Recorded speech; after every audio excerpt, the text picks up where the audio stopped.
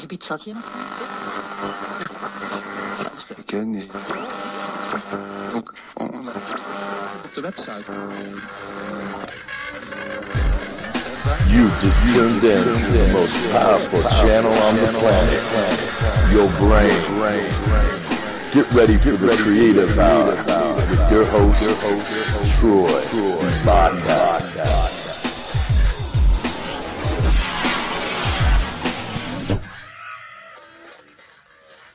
Hi, this is your host, of course, Troy Baca with the Creative Hour, and on today's episode, we have the very special privilege to have Grandmaster Paul Baca in the studio. Is that how I should refer to you anytime that I say your name? That would be fine. Thank you very much. How about just a Paul? That's. This is a very special day for me because not only do I get to interview a man who has accomplished very many titles in his lifetime, but also a man that is very close to me as he is my father. So very excited to have you here today, Dad. Thank you very much, Troy. I appreciate it. I'm very pleased to be here. And from here forward, I'll be referring to you as Grandmaster Baca. That would be fine. All right. So let's jump right into it.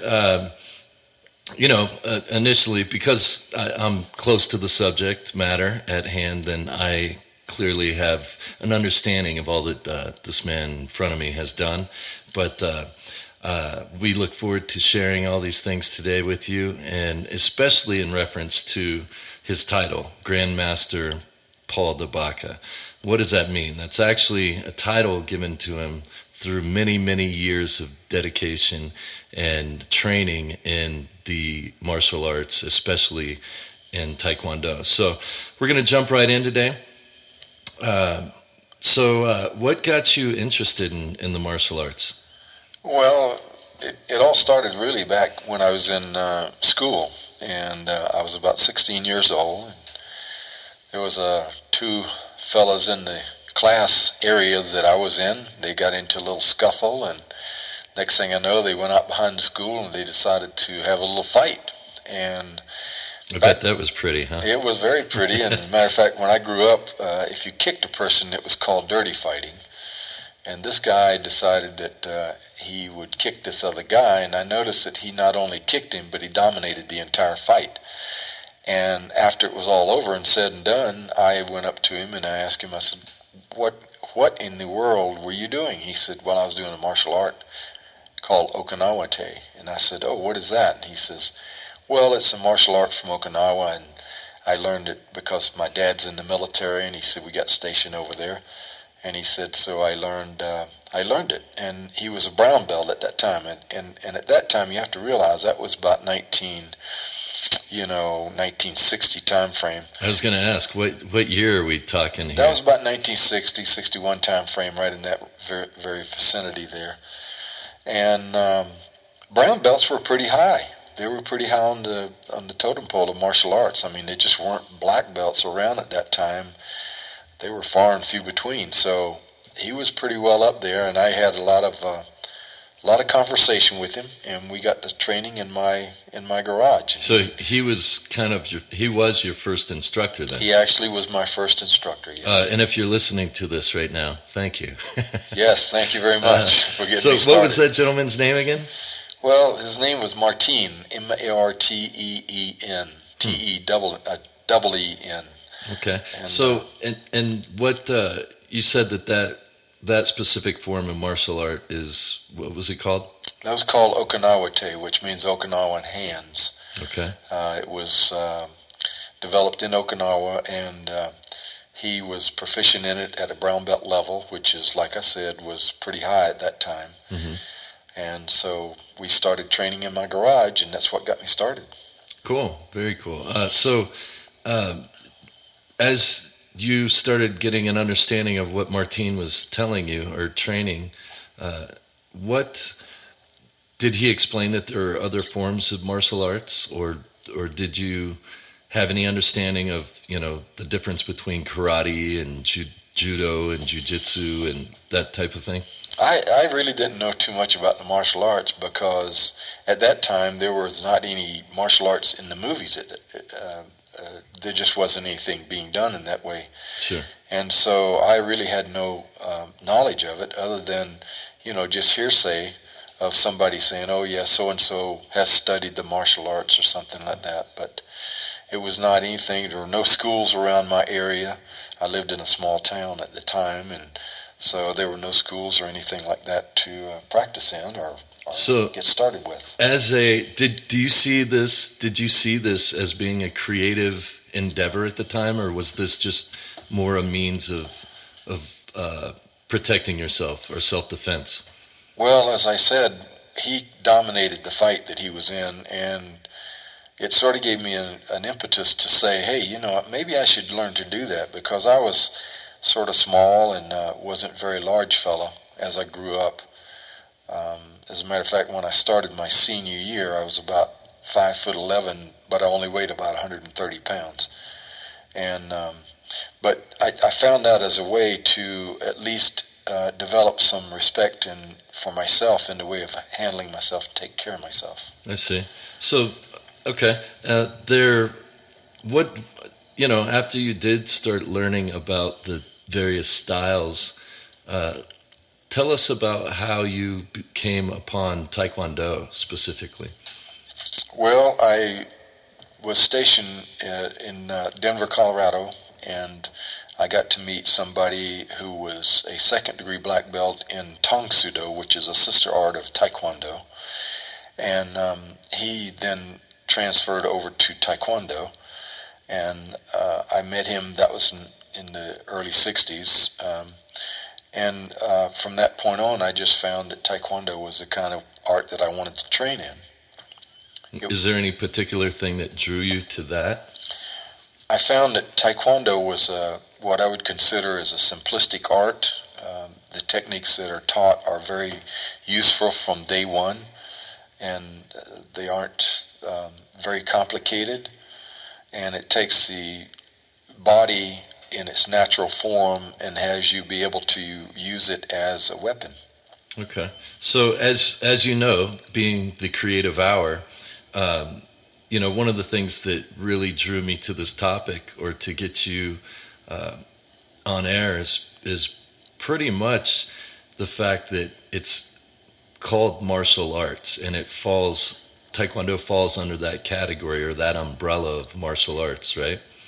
And the arts being creative, this was something that growing up I was close to, clearly, but I also had these images of, Bruce Lee and, Enter the Dragon in my head type thing. And I remember looking at the time for anything that I could that had Bruce Lee in it, and read a couple of martial arts magazines that discussed how he saw it as a creative means of moving your body and adjusting to all things that are being thrown at you. But I'm getting a little off topic. Other than the fact that this being creative endeavor, did you see it that way at all at that time? Well, I found a way of utilizing my body in a different method by which it allowed me to do things that gave me some confidence and some skills with my body and my ability to perform the different techniques and things. As you mentioned, as a creative art, in terms of the martial arts, and there are many different styles of martial arts, and of course, by being many styles, a lot of people bring different ideas into the martial art and how they think that martial art should be conducted. Mm-hmm. So what exactly does Taekwondo mean? What does that relate, or is that an actual translation for that?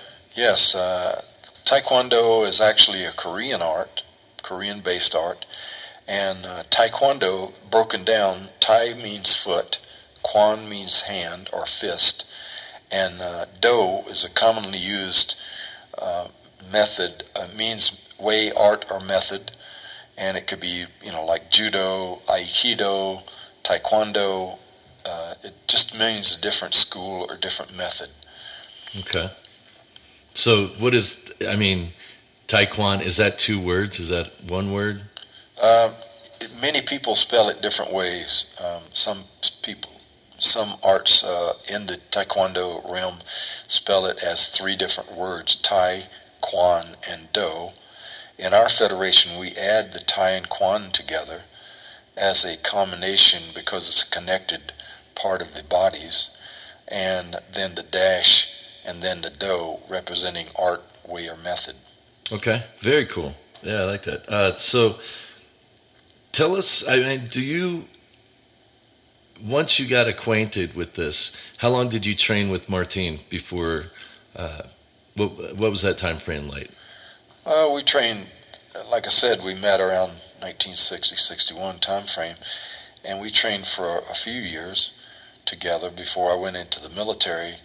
And from that point, actually, I lost contact with him because he moved away, and I never knew really where he went. And back then we didn't have the communication systems that we have today. Sure, there's no Twitter or Facebook. Yeah, we didn't have anything like that. It was all either by phone or letter. Right. And so I totally lost contact with him, which I don't even know if he's around anymore. But you joined the military, and you said that were you still training or were you looking for gyms or maybe an instructor to follow? I continued training on my own as much as I could, and then I joined the military. And when I joined the military, I followed on with some schools there. And then, like I said, when I came to Denver, Colorado, is when I continued my training, starting there. And then from that point on, every place I went in the military, I continued training and or teaching. So, you spent time in Vietnam. What was the training there like? Was there any obstacles or barriers due to not speaking the language? Well, I trained in an art there called Vo Vietnam. It's a hybrid art, and it's a lot of people decided that they'd take some arts and put them together and form an art called Vo Vietnam, which was a Vietnam fighting art. But while I was there, I trained in Taekwondo, and I had the opportunity to train with the Korean Rock Division and up at their training headquarters. And that was pretty serious training because, because their intention was to fix bayonets to their rifles and or in their hands and actually cut the uniform of the person that they were training with. So that was a pretty intense training that we had there. Yeah, it sounds like it. And so you weren't really following the Taekwondo path at that point? Oh, I was. I was training hard in Taekwondo, as a matter of fact. But the Rock Tiger Division, they were really combative troops, and they were designed for that reason. So their training was very intense. They did Taekwondo, and they did Taekwondo in its probably in its most extreme state of mind, to put it that way. So who came up with Taekwondo, or where did it form? Where did it originate?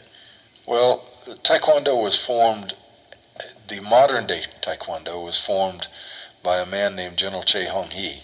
He was a general in the ROK Army, Republic of Korea Army, and he was the one that actually gave the word Taekwondo to the Korean people. Okay.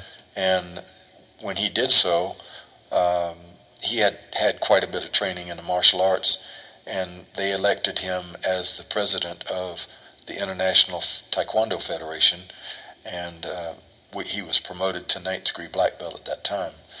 And this is many, many years back. But when that happened, then that formulated an art by which the Korean people could call their art a specific name. Prior to that, they did have an art called Hwarang Do, but Hwarang Do was a different type of thing. It was set up for a different reason and everything. And General Che just combined a lot of ideas and actually scientifically developed Taekwondo. Okay. So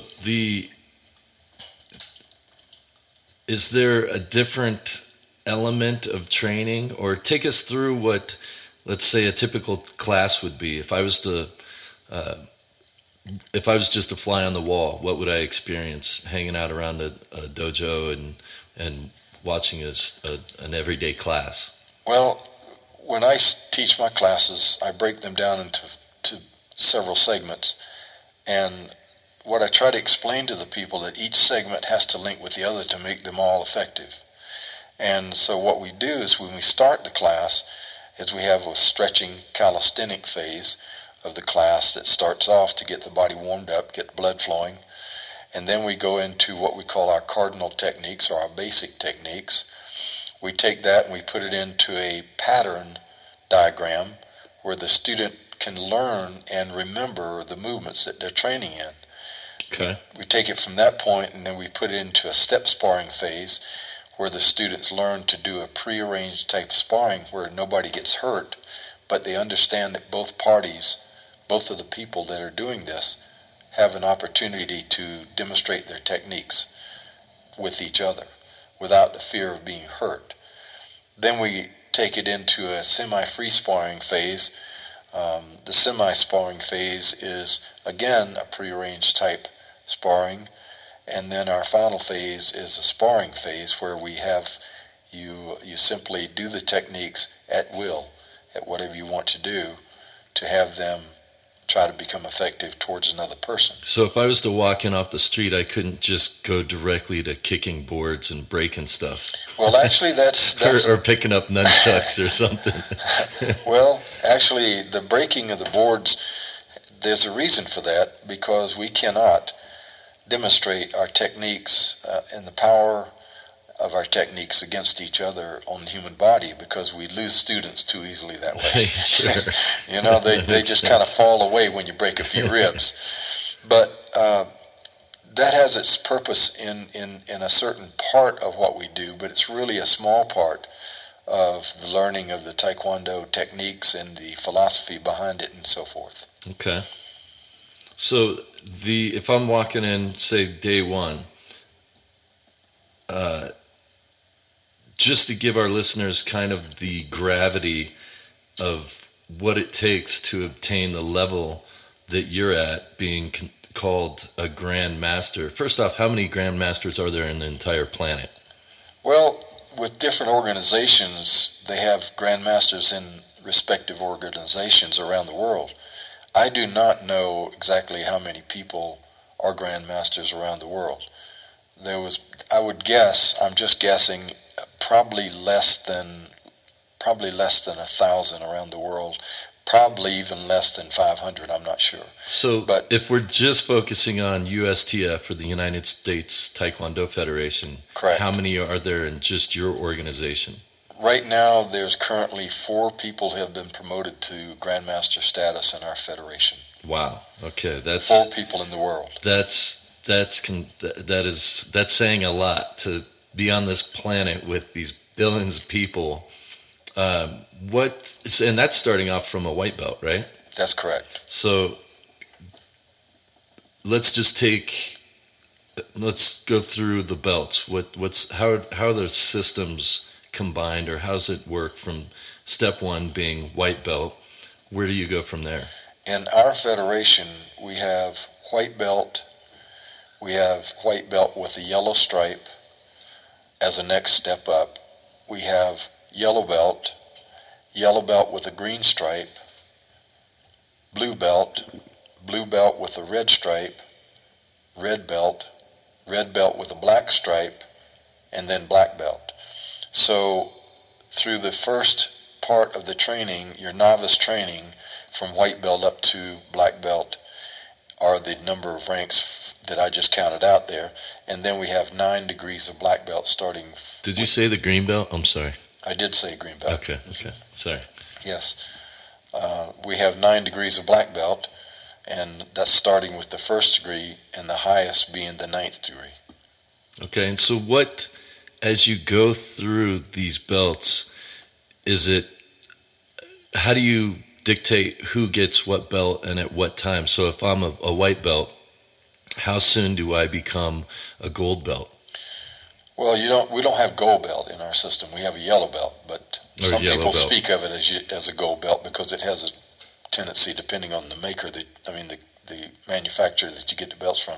Sure. Sometimes they do have a gold tint to them. Okay. But to move from one rank to the other in any circumstance for our federation, you have a certain number of things you have to learn as far as technical things.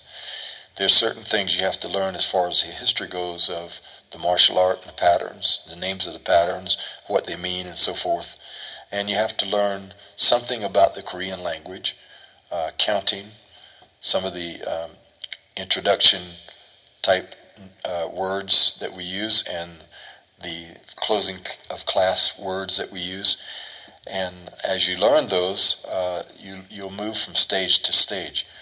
And for each rank, like I said, for example, if you're moving from white belt up to your high white and then to your yellow belt position, you would have one pattern to learn, and you would have a step sparring routine to learn, and then you would have to have learned a certain number of techniques in order to move up to that next rank. I see. As you go along, they progressively get additive with each rank. So, is there a particular belt that might be more difficult to learn based on the patterns that you have to learn, or is that the black belt level?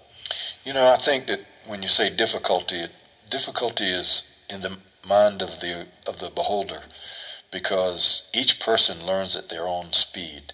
Sure. We have some people, for example, a young child might learn different speed for themselves than a person who might be of an elderly age. That makes sense. And so we have students all the way from the lowest student that I've ever had in terms of age was 4.5 years old. The oldest I've had was in her 80s.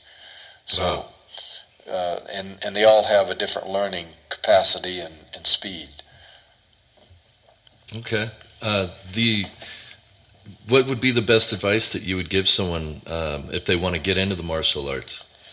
Well, most students that are interested in learning about the martial arts, most schools will allow you to have 1 or 2 classes free, or they'll have a free package, or they'll certainly allow you to sit and watch the classes and get comfortable with them. I would advise a person just starting off to find an instructor that they really had some trust in, they really thought that they liked that instructor, and they thought that instructor would be good to them in terms of compassion for their ability to learn, but at the same time be able to push them to the heights that they need to be pushed at and to before they can move to the next rank. And of course, in some cases, if it's a younger person, they might have interest in trying to become a world champion, or they might have an interest in becoming a 5th degree black belt or something. Right. And so you try to take a look at that as a goal. Everybody starts for a different reason. We have people start that's strictly interested in self-defense, and we have people start for health reasons because they want to lose weight and they want to get in good shape. We have people that actually, college students sometimes start because they want to have the discipline so that they can study harder in school. Do you still teach? I do still teach. I still teach 3 nights a week. And how many students do you currently train? Depends on the night, but we vary anywhere between. Our classes are rather small, but we have anywhere between. On the low side, some nights we might have them out at about 6 or so, 7 maybe, and some nights we have as many as maybe 20 in the class. Just depends on the night and the day and the month and what are other activities going on. With the young people, we have a lot of people that are involved in other sports, and so they get involved in these other sports at the school, and they don't have time for the Taekwondo. Well, what's been your? I mean, you train as well, right? So you're teaching, but do you still have classes that you go to where you're still training? And if so, kind of a 2-part question. If you are still training, what do you learn beyond this point? You're at the pinnacle of success in this federation. What else is there? Well, to answer the first part of your question, yes, I do train, and I continue to do that. I think if you're a professional and you do professional work in terms of teaching, then it's a necessity for you to continue your education so you don't forget where you came from when you started. And that way you can convey that to the student. The second part of the question there, what can I learn and what can I take myself to? I think it's more of a perfection to, sometimes you learn something in life or anything, and in order to do it well, you have to repetitiously do it over and over and over and over and over. And repetition being our best instructor, then a lot of the stuff that I do takes me to a repetitious state where I try to perfect the techniques that I'm working with. Okay, great answer. Have you sustained a lot of injuries during the time? 50 plus years of working out, training, sparring, being in, have you ever had to use the knowledge that you've learned in a first-hand combat situation? There has been some minor altercations, but nothing of a major sense in the word. They were all handled pretty quickly because of my knowledge in Taekwon Do. But as far as that goes, like I said, you continue training so that you can maintain a level of proficiency, but at the same time perfect that which you're training in. So have you had to actually register your hands as a lethal weapon in the state of Colorado? Well, does that really exist? That's kind of a myth in a way, because that came about many, many years ago, that if you became a black belt, you would have to register your hands. So many people said when they got to the brown belt, they said, "Oh, I never want to be a black belt."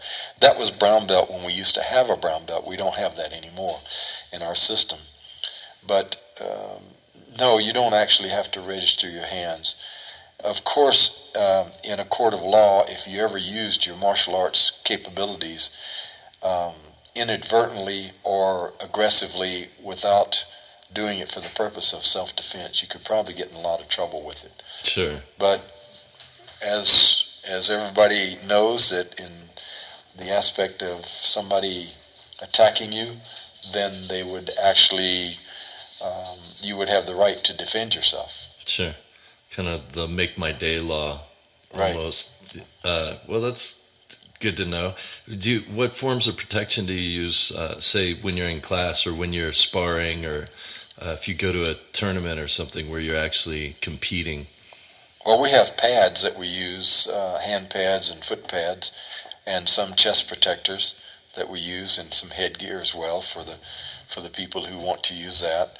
And it's highly encouraged for younger people because of the big to-do about brain concussions and everything like that.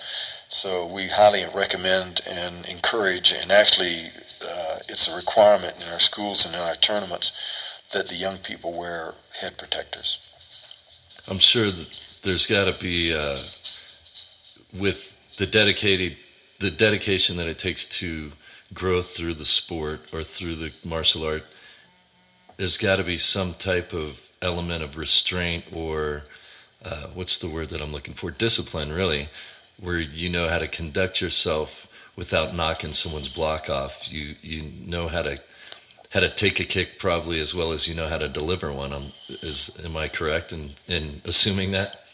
Well, that's part of it, is that in the training, sometimes it is a contact sport for the most part, and so there are times when people get inadvertently kicked or punched or something, or struck with their hands, and of course we take every precaution to stop that from happening. Yeah. And all of our classes are under adult supervision, so that hopefully that won't happen. But from time to time, there are people that get injured a little bit, and the more they train, they find out the more they train, the more the body is able to withstand punishment. And not that it's a necessity to punish the person that's training, but so that they understand that by training and training consistently, then the body becomes in a much better position to withstand the blows it accepts. Sure. Is there, getting back to more of the creative, what do you think is the most creative part of the martial art, of Taekwon Do? Well, the creative part of any martial art is to draw the mind, body, and spirit together, and that's something that each person just on their own should be working at throughout their lives. And the martial arts help you do that quite a bit. So as far as creative, I think the creative part of it is learning to know your body. And once you know your body, you have a tendency to understand what your body is capable of and what your body is not capable of in some circumstances. It's, as far as the forms per belt are concerned, you call those katas? We call those, in the martial art of Taekwondo, we call them tools. T-U-L-S. T-U-L-S, okay. And it used to be spoken of as hyungs, but hyung represents a graduated effort in a whole. And so what they changed was, General Che said that the graduation should be like a grid, so that your upward movement in your learning and your discipline and the entire motion that you do, the entire art that you're studying, the grid represents the upward motion, so it's called a tool. Okay. Is there a particular tool that you are fond of or that you enjoy doing the most, or is there any tool that you felt like you had really achieved a new level of understanding? Well, at any one segment of time, that particular tool that you might be doing at that time might be the most important one that you have been training in. For example, if you're moving from one belt to the other and you're learning the tools for that belt, then it might be the most important pattern that you might be using at that time. For example, I'll give you an example of what might, ring a bell with some of the people out there.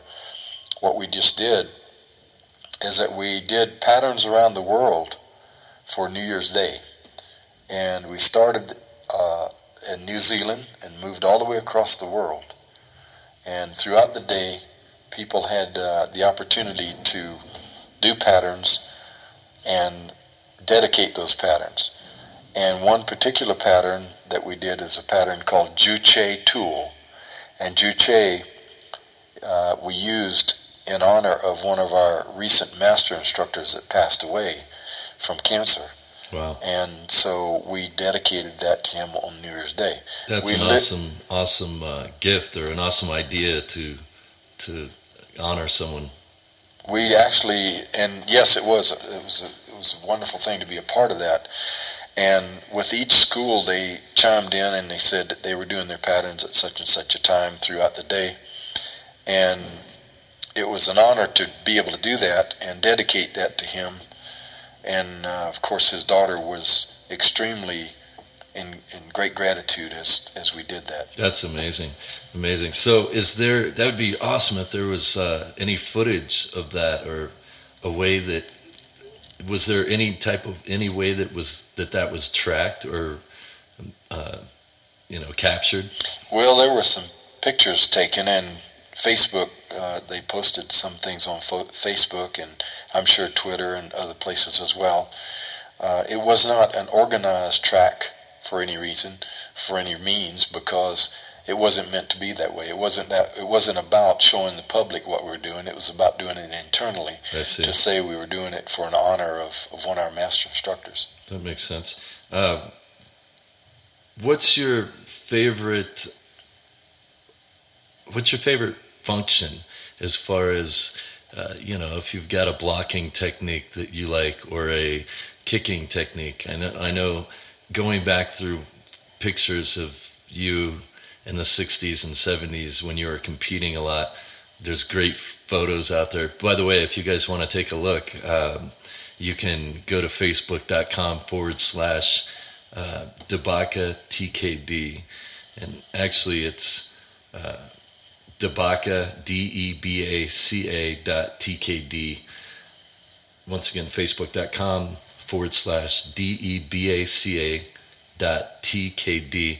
And there's some really awesome shots of you doing jump kicks and flying through the air. And so did you have a particular favorite tool that you would use when you would compete or when you would spar?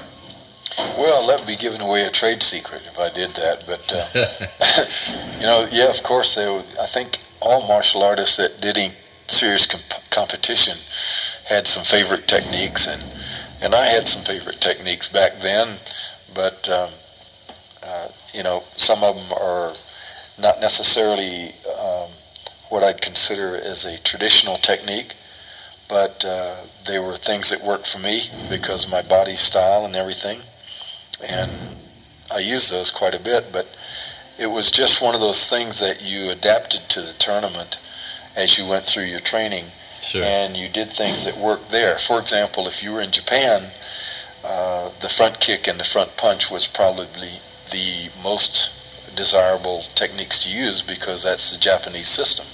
If you were in the Korean tournaments, a lot of kicking was done, and so forth and so on. So the judges, you kind of play to the judges as well. So a favorite technique might have been a favorite technique for that particular tournament, not necessarily completely all the time. Gotcha. Yeah.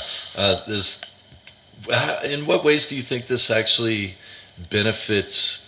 I mean, other than the obvious, physical workout and taking care of yourself, and what other ways do you feel that this really enhances people's lives? Because I think a lot of people get the martial arts, they might think that it's brutal combat or that it's very aggressive, and what would you say on that level? Well, we've been accused of being cult leaders and so forth and so on. It's kind of an interesting thing, but and we aren't there. A martial art is designed to do several things. It's, of course, because it's called a martial art, it's designed to have a person learn combative techniques to protect themselves in a state of self-defense. But what happens is that through the definition of what the martial arts is all about and philosophy, you end up developing confidence and you end up developing self-esteem. Those are very important things for a young person to learn as Absolutely. They grow up. And as they take those things out on the street with them. They take respect that we demand in the classes. We earn it as well. Somebody says, well, you can't demand respect, you have to earn it. Well, it's done both ways in the classes. We expect the students to act and conduct themselves a certain way. And one of the tournaments we went to, I happened to be sitting behind this family, and the lady who was not in tune with the martial arts, but she came to watch it because she was thinking about getting her family into it. She made a comment. She said, well, I don't see any kids out there on the floor that are cutting up and throwing tantrums and so forth and so on. And one of the instructors said, it doesn't happen in our house. Yeah. And that's really true in a strong sense of the word, because as the kids grow through Taekwondo, they learn respect for each other, respect for the parents, respect for people around them. They learn confidence and self-esteem, which are great tools to carry forth into the everyday world. Yeah, and all elements of life, right? Exactly. So it isn't just a one-shot deal where you just practice respect to your instructor in the actual classroom. You're actually taking that and applying that technique to all elements or all phases of your life. That's brilliant. I love it.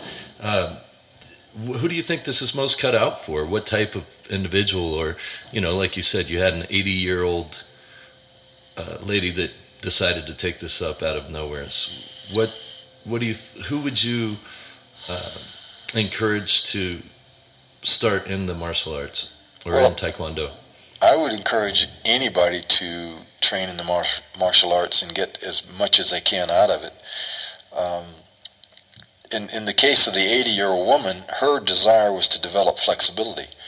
And she came to me and she could barely touch her knees by leaning over forwards. And within a 6-month period, she was able to lean over and touch her fingertips to the floor. Wow. And so, that was her goal. And not only did she achieve that, but she went along and achieved, she got up to be a red belt. And it was just great to see that progression. That's fantastic. So is she still training with you? Unfortunately, she's not. She had to stop due to an injury she had nothing to do with Taekwon Do. Yeah. She was an avid horse person, and she was injured riding a horse, so she can't train anymore. That's too bad. So clearly there's a great, this would be fantastic for probably the majority of youth of today. But it sounds like, what about... It would be. Yeah. What about in terms of, let's say, as unfortunate as it is, it's becoming more commonplace to have children with special needs, or a child, let's say, with ADHD, or anything like that. Does this help, or is this is this something that actually can be utilized in their daily lives, or how does that? Can you chime in on that? Well, people, and let's use a child that has ADHD. My experience with a child that has ADHD, what they need in their lives is routine and discipline, and that's very difficult to establish sometimes in just the home environment. So they take them out of the home environment, they bring them to Taekwon Do, and Taekwon Do teaches them to be able to develop those skills to help them in their daily lives. So it helps people who are physically impaired, it helps people who are mentally impaired, it helps people who have quote-unquote normal operation of their bodies and their minds. It has proven itself to be effective with all genres of life. Yeah, seems like it would. What about people, if you're in a wheelchair, is there an opportunity for someone that doesn't have, let's say, use of their legs? Would this be something beneficial for them to be a part of? Well, a good friend of mine, his name was Ted Volrath, and Ted Volrath was a double amputee from Korean War. And I met him long, long time ago. And he studied the martial arts, and he was able to use his hands. He was able to do things with his hands, for example, and his upper body, that most people couldn't do. He could turn around on his wheelchair, on the arms of his wheelchair, and do 75 push-ups. Wow. By supporting his upper body with no legs. Yeah. And he would do things like that, and he also became an accomplished martial artist, and strictly by being able to use his hands. So I had the opportunity of training with him, and so what he taught me was, rather than teaching me martial arts, he taught me how to use martial arts from a wheelchair.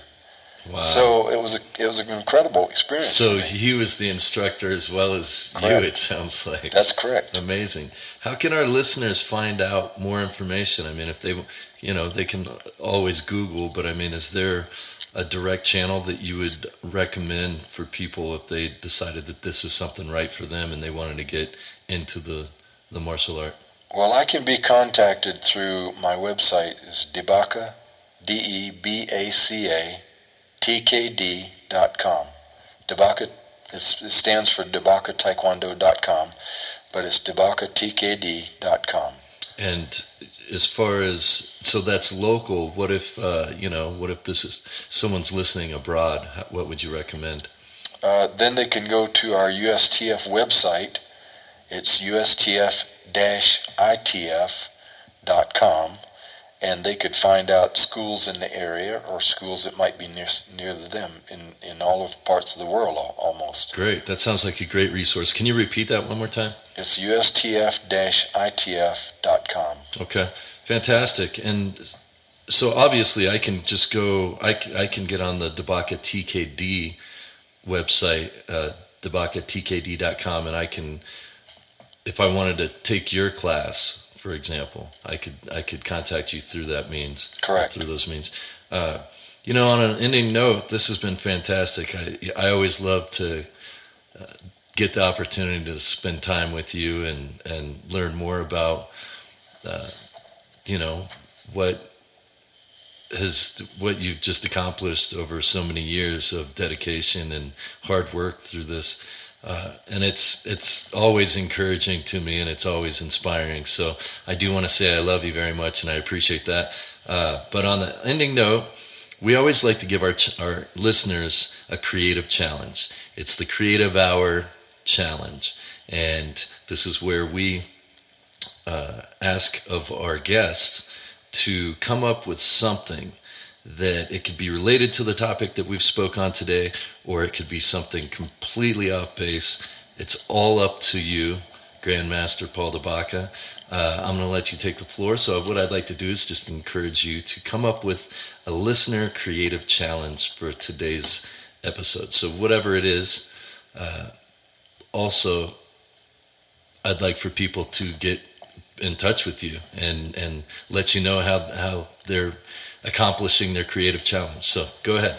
Well, I thank you for that, and I thank you for the compliment you gave me earlier. It's always a good time to spend it with you as well, and my son, and I love you too. And I want you to know that the thing about training in the martial arts is that some people come and they say, well, I think I'll get in shape before I'll come out and work out in martial arts with you.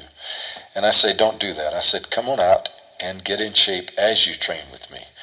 And so the challenge I would offer to anybody who is even thinking about martial arts is to find an instructor. I'd love to have people as students, but find an instructor that is compassionate towards your learning, towards your building and your performing, and somebody that you feel that you can trust, that would be right there by your side to see you through all your learning experiences, and take that and move forward with it and get involved in martial arts and have it do the best it can do for you as it has done for me in my life. Thank you. That's awesome. Thank you so much, Grandmaster Paul de Baca. Once again, you can find out more information about him. You can see pictures in a gallery that they've got on Facebook. You can go to facebook.com/DEBACA.TKD, or you can go directly to his website and you can contact him there. And that is www.debacatKD.com. We'd like to thank you for tuning in today to the Creative Hour. If you found this episode particularly inspiring, or you've got any comments or feedback, don't hesitate to reach out to us. You can respond directly to this post or this podcast on our blog, which you can find us at thecreativehour.net, not .com, but .net. And please feel free to leave comments, leave any show critiques or feedback that you might have. And we look forward to meeting up with you next week. Have a great afternoon, everyone.